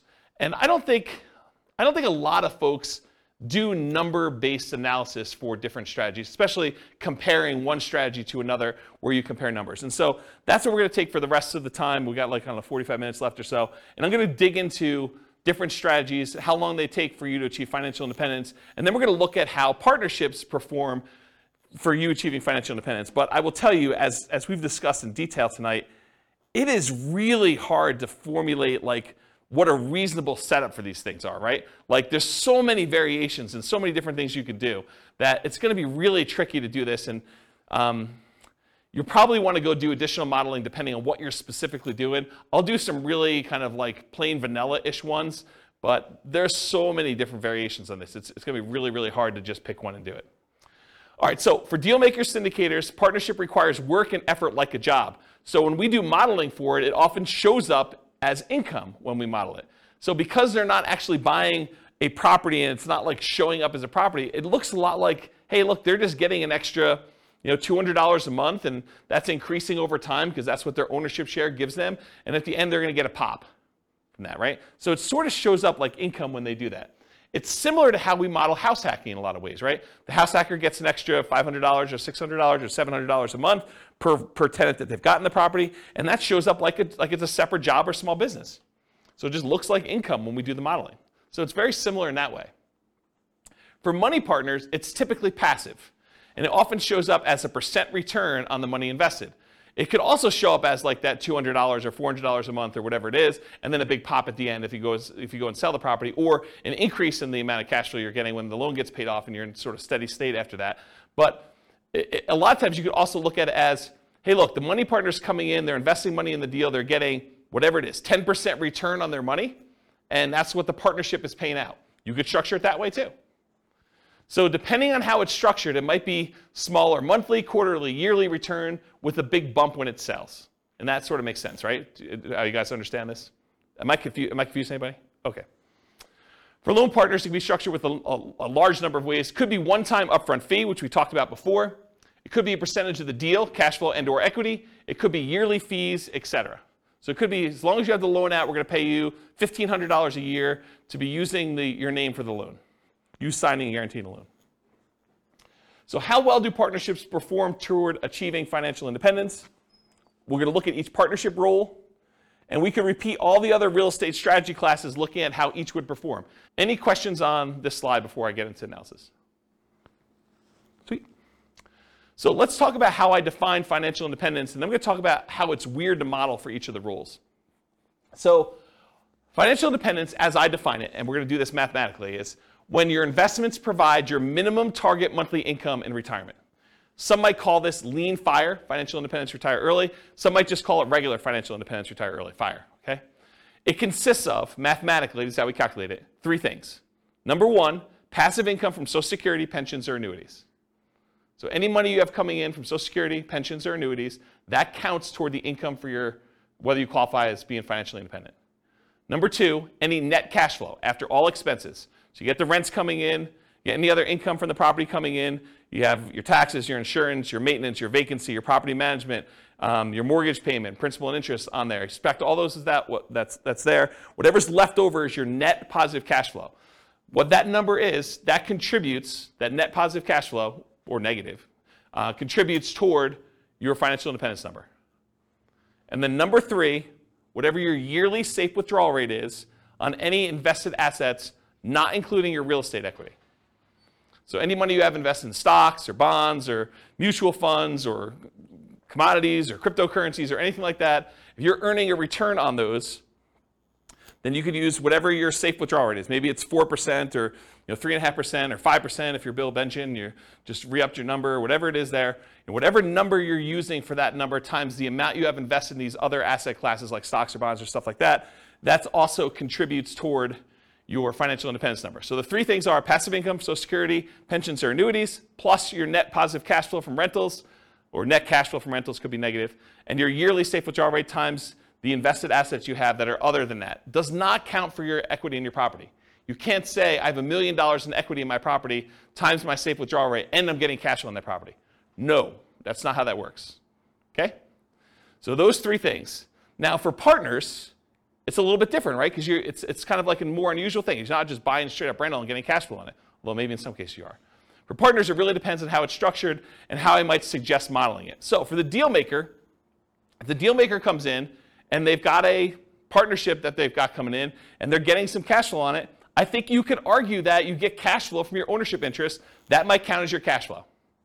So you could say, look, I'm getting $200 a month from this, so that would be under net cash flow from rentals. That's one way to look at it. We don't typically count equity for determining financial independence, though. So if they've got $50,000, $100,000, $500,000, or whatever in equity in that deal, that doesn't count in any way toward their financial independence calculation. Unless they sell it, they take that money, and now they have it invested in something else, stocks or bonds or whatever they're doing there, or they buy another rental, and then they get cash flow on that. Does that make sense, everybody? Okay. So money partner, one could count the cash flow they have from ownership. So if they invested and they have 50% of the property as their ownership and they're getting $200 a month or $300 a month, you could count the net cash flow toward their kind of financial independence numbers. Or another way to do it, alternatively, you could say, look, as a money partner, I invested $100,000 or $200,000 in this property, and I'm not going to count the cash flow. Instead, I'm going to say I have $100,000 out, and so that is also part of my safe withdrawal number. So you could use that and just pile it into your safe withdrawal. Now you've invested in almost in like a quasi real estate investment trust where you have this asset out there, and that would be part of my other assets times whatever my safe withdrawal rate is, and I have that coming in. So you look at it that way too. You can't do both though. You either count the cash flow, or you say, as a money partner, I've got $200,000 out there, and so I use that as part of my safe withdrawal rate calculation. Does that make sense? And does the financial advisor in the room disagree with how I structure these? Okay, so he basically agrees. Okay? Loan partner. So one could count cash flow from ownership. They're getting $100 a month because they signed on a loan. You can count that as your net positive cash flow. Or you could say, look, this is a passive income stream if it's just a yearly fee. That's sort of like a passive income, Social Security, pensions, or annuities. You have like a quasi-annuity. It's like $1,000 a year that you get by being the signer on the loan. You just count it like that. It could be that way too. Make sense? Okay. There are a lot of different ways to model these, some better than others. But this is how I think about how you do for partnerships. Any questions? Is this helpful? Okay, good. Oh, tangent. Crazy cool tangent. So why can't you just say to somebody, hey, look, this thing cash flows $100 a month. So the cash flow is going to increase because of inflation or whatever it is, and I've got some expenses that are increasing. So I expect the $100 a month in cash flow just to increase linearly 3% a year. And if I'm going to do a really simple spreadsheet calculation, why can't I say $100 a month in cash flow? I'm just going to grow that at whatever inflation is, and that's how I'm going to model cash flow in this rental property. Why can't you do that? Here's the slides that explain this. It's kind of a really cool one. So this is the annual cash flow, each little dot's a year's worth of cash flow, for a single rental property. And it just shows you, starts off really, really small, and the cash flow sort of increases, and eventually you get to the point where there's a loan that's paid off, and then the loan's paid off and cash flow increases a lot more. Really, really simple thing was what's going on with this, right? You guys understand this? Okay, now what I'm going to show you is how much does cash flow change from this year to the year before? What's the percentage that cash flow increased from one year to the next year? So rents are going up at 3% a year. That's just normal inflation. Rents are just kind of like ticking up. Each time you renew your lease, you increase the rent a little bit. That's 3% a year. I'm just using an arbitrary number. And expenses are going up 3% a year. Your property taxes are going up 3% a year. Your insurance is going up 3% a year. Maintenance on the property is going up 3% a year. What's not going up 3% a year, though? An expense. Your mortgage payment is not going up 3% a year because when you get a mortgage, you get a 30-year mortgage, the payment, the principal and interest part of your payment is fixed. The payment stays the same from month 1 all the way through to month 360. Okay? So your mortgage payment is not going up 3% a year, which makes some weird things happen, right?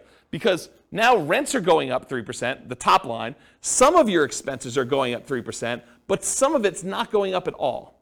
And so your rent's actually increasing at a different rate than just this 3%. So how fast is cash flow growing? And why is this harder to model than just doing it in a simple spreadsheet and saying 3% a year?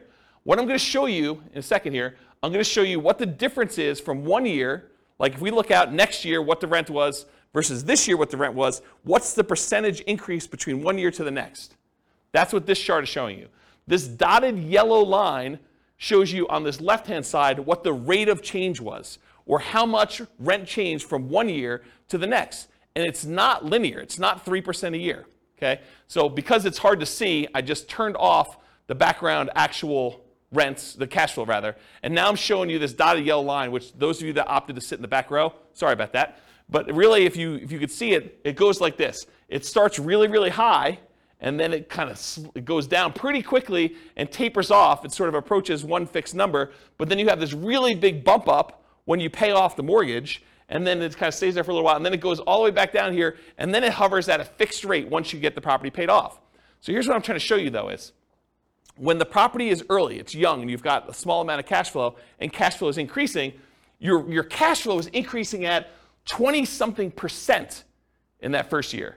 Then it kind of goes down, it's at like whatever it is, just under 25% in the next year. But each year, it's increasing slower, right? Your biggest jump in cash flow is early on when you own the property, and the cash flow is really small. Here's another way to think about it. You're getting $100 a month in cash flow on a property. You raise rents by $100, on the rent overall. And so maybe your cash flow, let's assume that it goes up that full 100. So you were getting 100, it went up by 100, that's a 100% increase, right? It's not 3% increase. It's not like you went from $100 a month cash flow to 103. It's because you had a fixed dollar amount increase and the cash flow was so small, the percentage that cash flow increase is really, really significant. So you can't just go model in a spreadsheet that I made $100 a month in cash flow, next year I'm going to make 3% more. You can't do it because it changes every year. And this is how it changes. This is the actual graph that shows how it changes.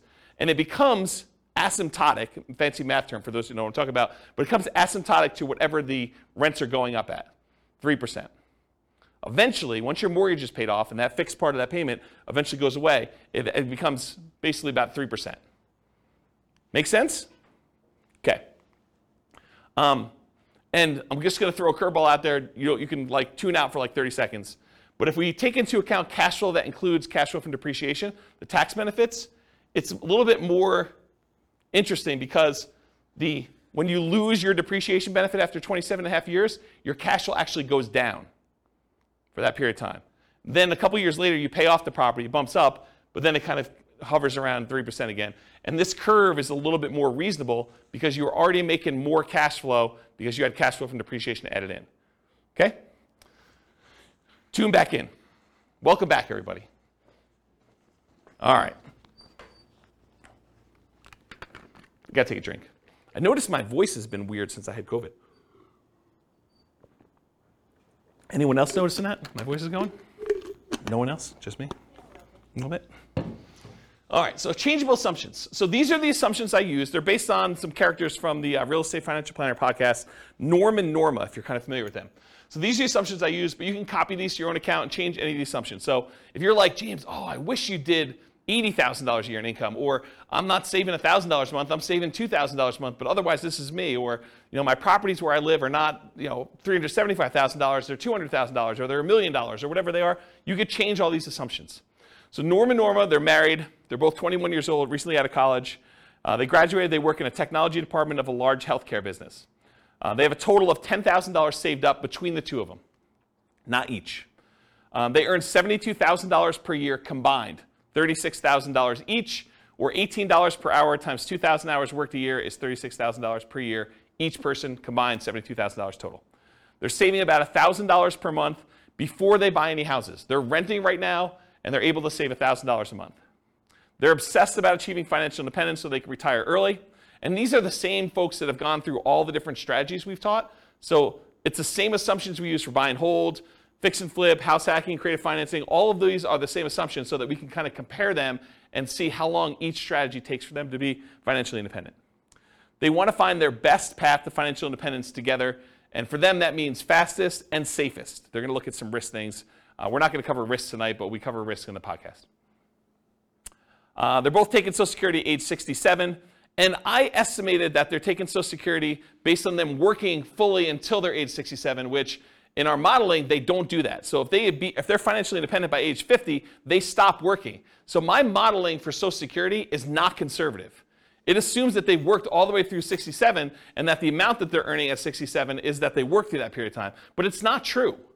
And so it's less conservative to model it that way. But my argument is they're already financially independent. Social Security is sort of a bonus, so it doesn't really matter, right? If they really are financially independent by age 50, does it matter that they're getting an extra $1,000 a month from Social Security? I don't think so. It just adds a little extra bump, but they're already there. Okay? That's how I can justify it to myself. Any questions on their assumptions? Cool. So limitations by rule. So if they're the deal maker or syndicator, many of these assumptions don't limit them except that it's a separate job. So it doesn't matter how much they make or what their savings rate is or anything like that. If they're the deal maker, they're not concerned about debt to income and being able to qualify for loans or how much money they have to invest in the deal. They're the ones putting together the deal themselves. So as long as they can work enough hours to do the deal maker syndicator thing, it doesn't matter to them. It's not a limitation. Now, they could invest their own money or credit in other deals. I didn't model it that way, but because they have their full money that they've been saving up and their full credit that they were using, they could go do in parallel buy and hold, house hacking, Nomad, creative financing, fix and flips. They could do other stuff in addition to these partnerships. I didn't model it that way. I basically said they're investing in the stock market instead. So they could be doing this in parallel. And if you want to know how that performed, go look at previous classes. Now, if they're the money partner, though, the amount that they have saved invested is the primary limitation. The fact that they're saving $1,000 a month, that's going to limit what they can do. If a deal syndicator needs someone with $50,000 and they only have $20,000 saved up, they can't do the deal unless they become one of two money partners. So it doesn't matter if they can qualify for loans or anything like that. The money that they invest in the partnership likely limits them to being able to do other deals in parallel, though, as well. So because they're putting money into other deals, they're not going to have down payments for doing Nomad or buy and hold or house hacking, and not until much later when they have money coming in from those deals. Does that make sense? Okay. And if they're the loan partner, their ability to qualify for loans is the primary limitation. It doesn't matter if they have enough down payments or anything like that, but the loans they do might limit their ability to other investing in parallel. So if they got 10 loans out in partnerships, they can't do their own buy and hold with 25% down for themselves unless they do weird loans for those. Okay? All right, some more changeable scenario assumptions. I modeled this for 60 years. I assume their effective income tax rate based on the $72,000 that they're earning is 17.85%. I assume 3% inflation. Yeah, I know. This is like a reasonable inflation number, not what we're seeing right now. Mortgage interest rates, same as previous classes. We're using a 4% yearly safe withdrawal rate, and we're saying that once they are earning $5,000 a month as their minimum target monthly income in retirement, and that does adjust up with inflation, but when they achieve that, then they're considered financially independent. So they're making $72,000 a year, which is $6,000 a month, and I'm saying $5,000 a month is their target. Why am I saying $5,000 is their target when they're currently earning $6,000? Anyone know? They're saving $1,000 a month. So in order to be financially independent, they don't need to have that savings amount as well. So this is how much they're living on. Okay? And then ideally, they want to make $10,000 a month. So we do the math for when they earn that as well, but not in this class. All right, so let's go talk about some results, and then I'll get into their partnership stuff. So these are summaries of some of the numbers from previous classes. So the first ones we're going to start with are the buy and hold ones. So they did no real estate at all. They only invest in stocks. It would take them 40.17 years to be financially independent. So 482 months. And the stock market, I think, is growing at 8%. We just assumed 8%. Does that seem reasonable for assumption for stock market? 8%. Is that what you use? We do it based off of a balanced portfolio in all cases, not necessarily just an all-stock portfolio, because like the S&P 500 returns 12%, but that's assuming that U.S. equity markets are going to perform the same way going forward that they always have. Yeah. So we don't have that assumption. So it's like it differs based on what percentage asset allocation they have? Yeah, exactly. Okay. Okay, so it could be whatever, but 8% seems like a reasonable number, somewhere in the ballpark. And no one knows what the future is going to be. I mean, 8% could be really, really high for what actually happens. It could be really, really low for what happens. Who knows? So 40.17 years, that's why we do Monte Carlo modeling in the advanced analysis that we do. This is all static. Whoa, this is really high. 40.17. So here's some other, the buy and hold numbers modeled. I'm not going to go into like ridiculous detail, but this is the one for all stocks. That's 40.17 years. This is if they buy one owner-occupant property to live in, and then they do stocks. That turns out to be 33 years, it's a little bit faster. If they buy 20% down rentals or 25% down rentals or 15% down rentals, they're going to buy 10 of those. It changes the time. 31.42 years for 20% down, 28.67 for 25% down, and 33.5 for 15% down. And then we say, what if they buy an owner-occupant property, but then they buy 15% down rentals or 20% down rentals or 25% down rentals? Those are all the ones where that they buy an owner-occupant property first, and then they buy their rentals. What if they do short-term rentals? Those are a little bit faster, 24.67 years. 23.67 and 24.67 depending on how much they put down. So a little bit faster to do short-term rentals. And then what if they buy an owner-occupant property and then do short-term rentals? Those are a little bit longer. So those would take a little bit longer if they decide to do that. Any questions on these? This is what we covered in the buy and hold class. So if you really want to know a deep dive into this particular slide, that was like 2 hours on buy and hold. Any questions? Cool.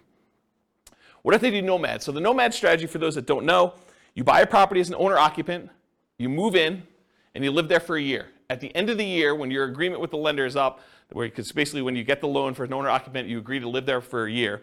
Once that year is up, you can convert the property to a rental and buy another owner-occupant property.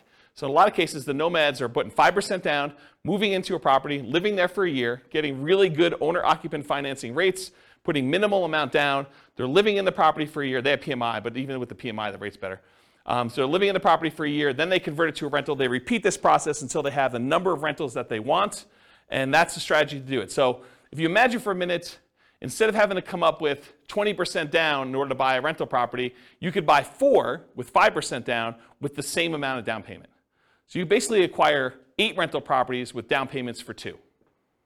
Think about it that way, okay? So when they do the nomad strategy, they buy with 10 properties with 5% down. It's 26.5 years. If they buy 10 fixer-upper nomads, properties that need a little bit of work, it's 19.58 years. They buy 10 nomad properties where they have their kids move in on their behalf because they don't want to move into a property every year, but they've got college-age kids. And so basically when their kids go to college, they co-sign a loan for their kids in college where they're buying it together. The kid lives in the property for the year, and then at the end of the year, they move into the next property. So while they're at university, them and their parents acquire 4 nomad properties that way. They got 2 kids, that gets them 8. So they can kind of do this as nomad by proxy. Yeah, Ben? Just a question on the fixer-upper nomad. Yep. What's the discount rate you use? Yeah, I knew you were going to ask me something like that. The fixer-upper nomad class, I went into the details, but I don't remember. And it's hard for me to keep track of all these numbers because not only am I doing prep for these classes, I'm doing like individual podcasts and stuff for myself. And so I don't remember. Maybe 10%? I don't remember. But it was like a number where they got a big discount, but then they also had to come up with the money to do the fix-up themselves. So it was like a weird net discount, but I don't remember what the exact was. But it wasn't crazy. It wasn't like a really ridiculously aggressive assumption. I remember thinking this seems really reasonable. Partially because it needed to be a property that was in good enough condition where they could move in and get the regular financing. Yeah. But go watch that class. Yeah. It's on the podcast. So we did that. We did nomad with short-term rentals. So they basically move into your property, live there for a year, and then when they move out, they do short-term rentals with it instead of doing long-term leases. And that takes 12.67 years. If they do house hacking, so they move into a property and they get a roommate while they're living there, or they get 2 roommates, or they get 3 roommates, or they get 4 roommates, or they buy a duplex of some sort and they kind of do that, or a triplex or a fourplex. And so we've got all the different house hacking variations there, ranging from 21.83 years to 16.67. Or if they do nomad with lease options, or if you're a real estate agent, the ultimate real estate agent retirement plan of doing nomad and moving into properties and getting a rebate on your down payment because you got paid a commission when you move in. So there's like a strategy for doing nomad where you have a real estate license and you could really minimize how much you need in order to do that strategy. So we cover that in there too, but here's the nomad stuff summarized. Okay? Here's house hacking summarized. I'm not going to go on all these, but it's all different variations of house hacking. Buying a property with 1 roommate or 2 roommates or 3 roommates or 4 roommates and different down payments, 20% down, or I think actually we did all 5% down. So I don't remember what we did here, but all the numbers are there. Go listen to house hacking class for details. This is the BRRRR class, buying a property, rehabbing the property, renting the property out, and then refinancing to try to pull out either all your money or as much of your money as you can, leaving minimal in the deal. That's what the BRRRR strategy is about, and then you can use that money again to go buy the next one. So buying a BRRRR with 10% down, leaving 10% in the deal, BRRRR with 5% down, leaving 5% in the deal, and then BRRRR where you're able to get nothing down. So the nothing down one's 14.67 years. If you have to leave 10% in the deal, it's 21.67 for Norma doing that with the assumptions we talked about. Any questions on this? Cool. Here's all the stuff on quick turning and flipping. Doing $25,000 net flips every 6 months, or doing it every 9 months, or doing it every year, doing live-in flips. I went through a whole bunch of variations on is it better to do a live-in flip and flip as quickly as you can, do a live-in flip and wait at least 1 year so that you get long-term capital gains on the things you're doing, or doing a live and flip where you stay there for 2 years and you don't have to pay any long-term capital gains at all because you have the exemption. What's the exemption called when you live in a house for 2 years? You know what the name of that is? I don't know. But if you live in a house 2 out of the last 5 years and you don't have to pay any capital gains up to certain limitations, it's pretty big limitations though, on a property. So we did all the variations on that and looked at the time for how long it took there to do that. And then live in flips as an agent or for sale by owner. There's a whole bunch of variations on the flipping one. You can get a feel for those. Those are pretty fast. And then here is all of the ones I've covered so far, shown on one chart, color-coded. So all the, like, what color is this? Maroon? Is that a maroon color? Maroon-colored ones, these are all the buy and hold.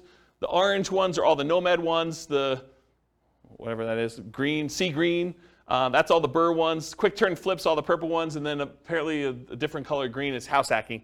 You can get a relative size difference to see which ones are, in general, faster than other strategies. So buy and hold tends to be one of the slower ones. House hacking tends to be pretty slow, although there's some quicker ones on the end there. BRRRR tends to be pretty fast. Nomad tends to be pretty fast. Depending on what you're doing with the quick turn flipping ones, there's some really fast ones in there and some slower ones in there as well. So you can get a feel for what's going on. Go watch the classes for the details on the exact numbers for those, but you can get a relative size difference. I love this chart. This is like one of my favorite charts now for being able to compare all these. All right, yeah. Short-term rental, was Yep. it on there? Probably because it doesn't hit the criteria. It is on there. It is? Oh yeah, short-term rentals are in here. Yeah, they're like mixed in because like the buy and hold has some short-term rentals, the Nomad has some short-term rentals, BRRRR doesn't, quick turn flip I don't think has any, and house hacking doesn't either. But there's short-term rentals mixed in here. You're basically buying properties in short-term. Yeah, I don't remember where they are, but yeah, they're in there. Yeah. Yep. Okay, any other questions? All right, so creative financing, this was last week, right? Like everything's merging together. So last week was creative financing.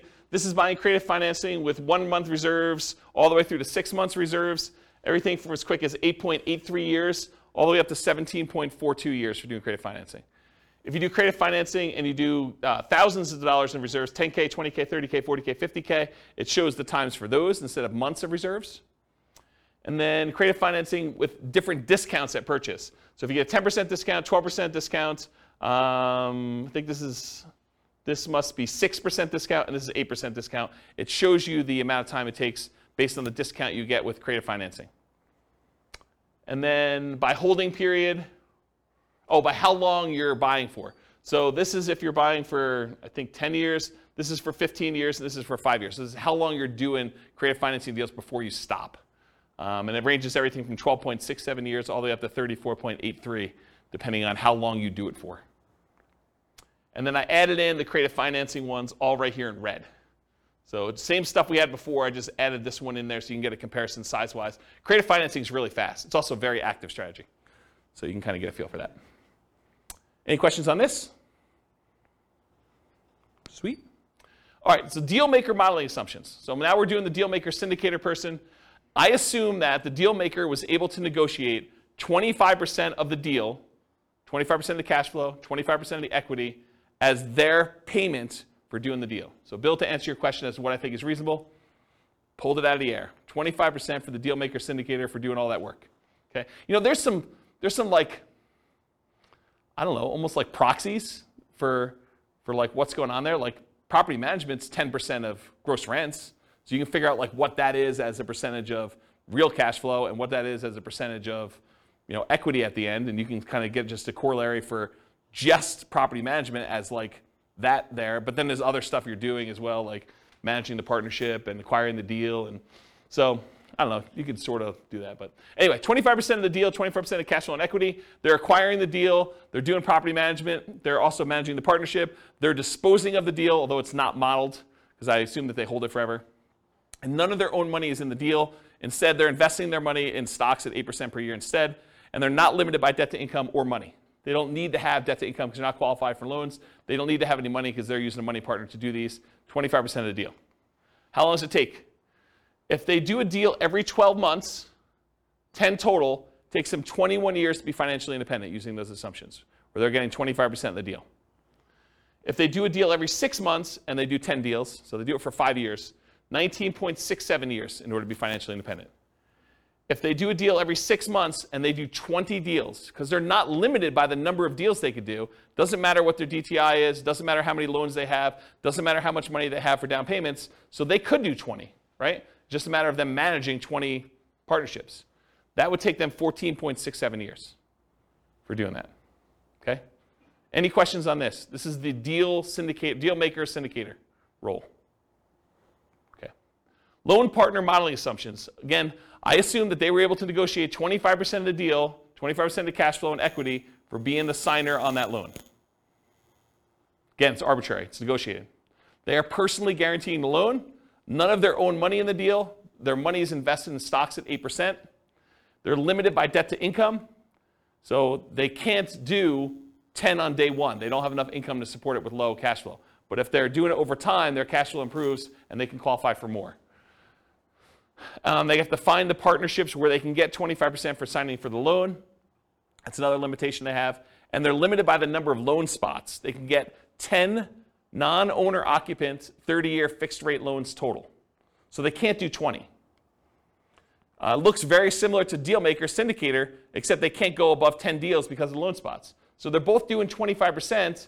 They don't have a money limitation, so it looks a lot like the deal syndicator because they're using like almost an unused asset, their ability to get a loan. They're not using money to do it, right? So I added these two on the bottom, but it looks exactly like if they did 10, just like the deal syndicator, the Dealmaker syndicator, 21 years for both of those. And if they do a deal every 6 months, they do 10 total, it's 19.67.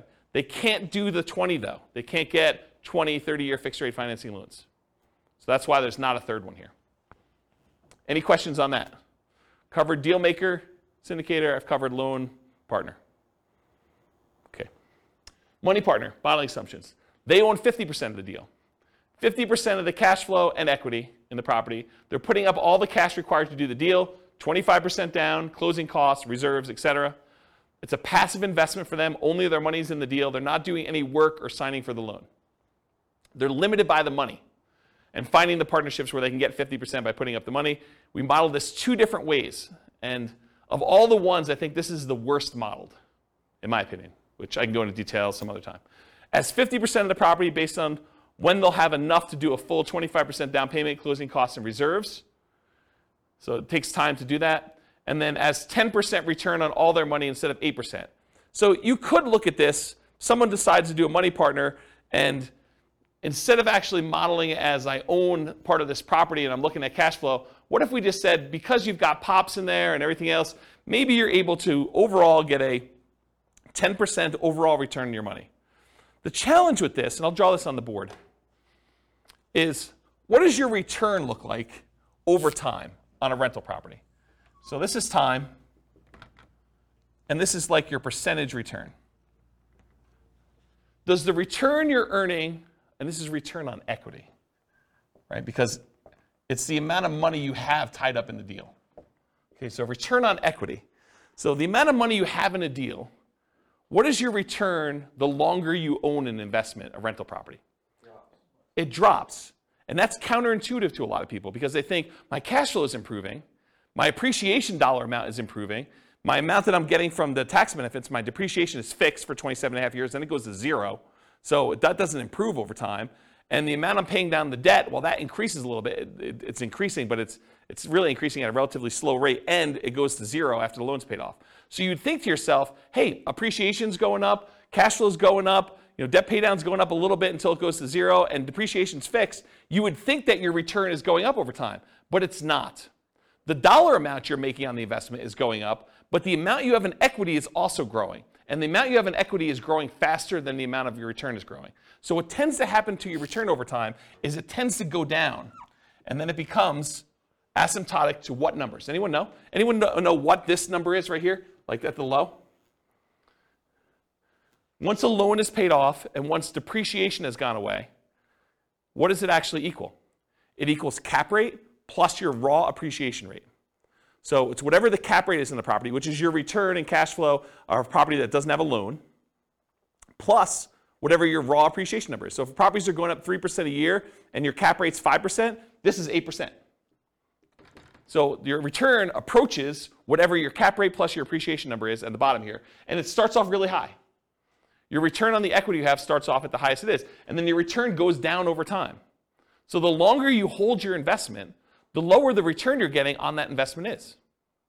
It's counterintuitive to a lot of people, which is why some people will argue that whenever your overall return on equity drops below a certain threshold, some people might use 10% as an arbitrary threshold, they will either do a cash out refinance to raise up their rate again, minimize the amount they have back in the deal, or they'll sell the property and re-leverage up. Does that make sense? So you could go and say, as a strategy, hey, whenever my return on equity drops below X, then go ahead and sell the property, redeploy it as 2 different down payments or 3 different down payments or however many you can do with how much is in there, and then reboost the return you're getting on the assets you have. Does that make sense, everybody? Okay. Any questions on this? Pretty cool, right? So I was telling you this because when I kind of bumped their return up to 10%, you're like, why'd you use 10%? Well, because I think rental properties, especially leveraged rental properties, can beat a 8% return, right? Typically. Although in this case they only own half, but it could beat a 8% return from the stock market, in most cases leveraged. But over time though, this goes pretty low. You know, if you really only have 5% cap rate properties and a 3% appreciation rate, it really literally is going to 8%. And if you're a money partner and you own half of this property, you're getting 4 on your money. So you'll probably want to get out of this deal at some point or refinance out and have less in the deal so that your return on the money you have invested is higher. So I used 10 because I picked it. I went and I actually looked at the average for the first, I think, 10 years, and it was higher than that, but not much. But you can go look at those numbers on there. Okay? So I'm going to model it 2 ways. I'm going to model it where they own 50% of the rental, but they put down the whole down payment. I'm going to model it where they put 10% return on all their money. So instead of the stock market money that they were earning 8%, I'm just going to say it's earning 10. And we'll look at the difference between those two.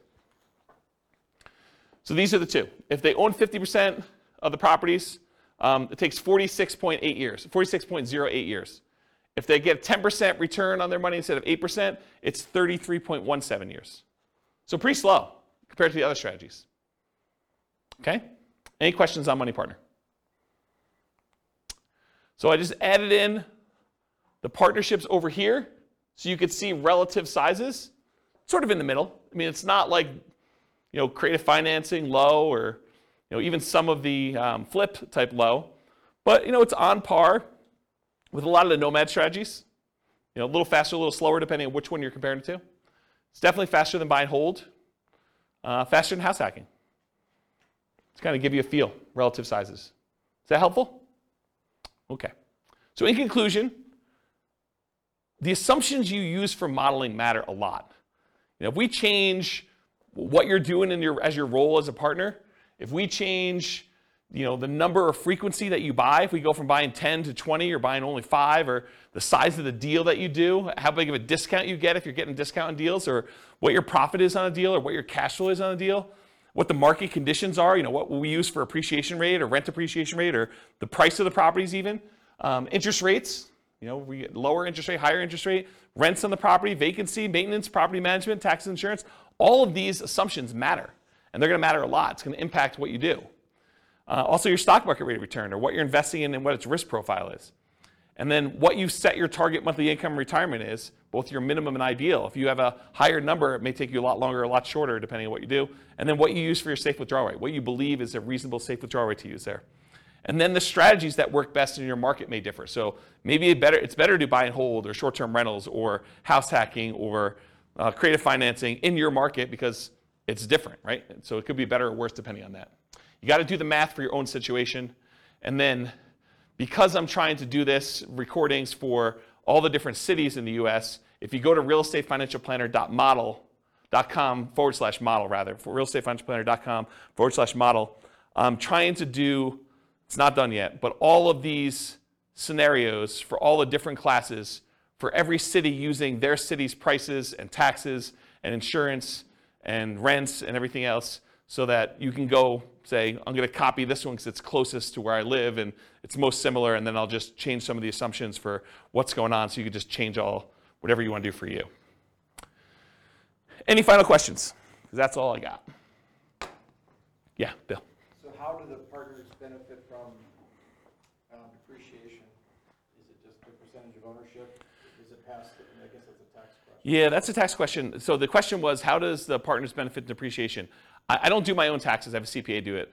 But my understanding is that it's based on your ownership percentage. But I'm not 100% sure because I don't do that. And honestly, I was making too much money to take the depreciation benefit for many, many years. And this is probably the first year where I didn't. Okay. So I don't even know. I don't look at my taxes, honestly. That's unfortunate. But I guess you could add that into the model. I mean, it wouldn't be a mess, but for the... We do take that into account. Oh, okay. Yeah, we do model it. So you do get the depreciation benefit based on your ownership share. That's how I do model it. Yeah, but it's a relatively small number.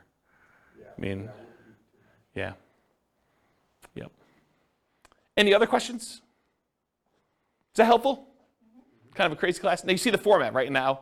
If you've been to other ones we've done, there it's like same format, but you now get to see it from different strategies, perspectives. Okay. No final questions? Question. Yeah, question. For someone who is new, how do you access those previous classes? They're on the podcast. Okay. Yep, they're on the podcast. Remember that city podcast one I was telling you about?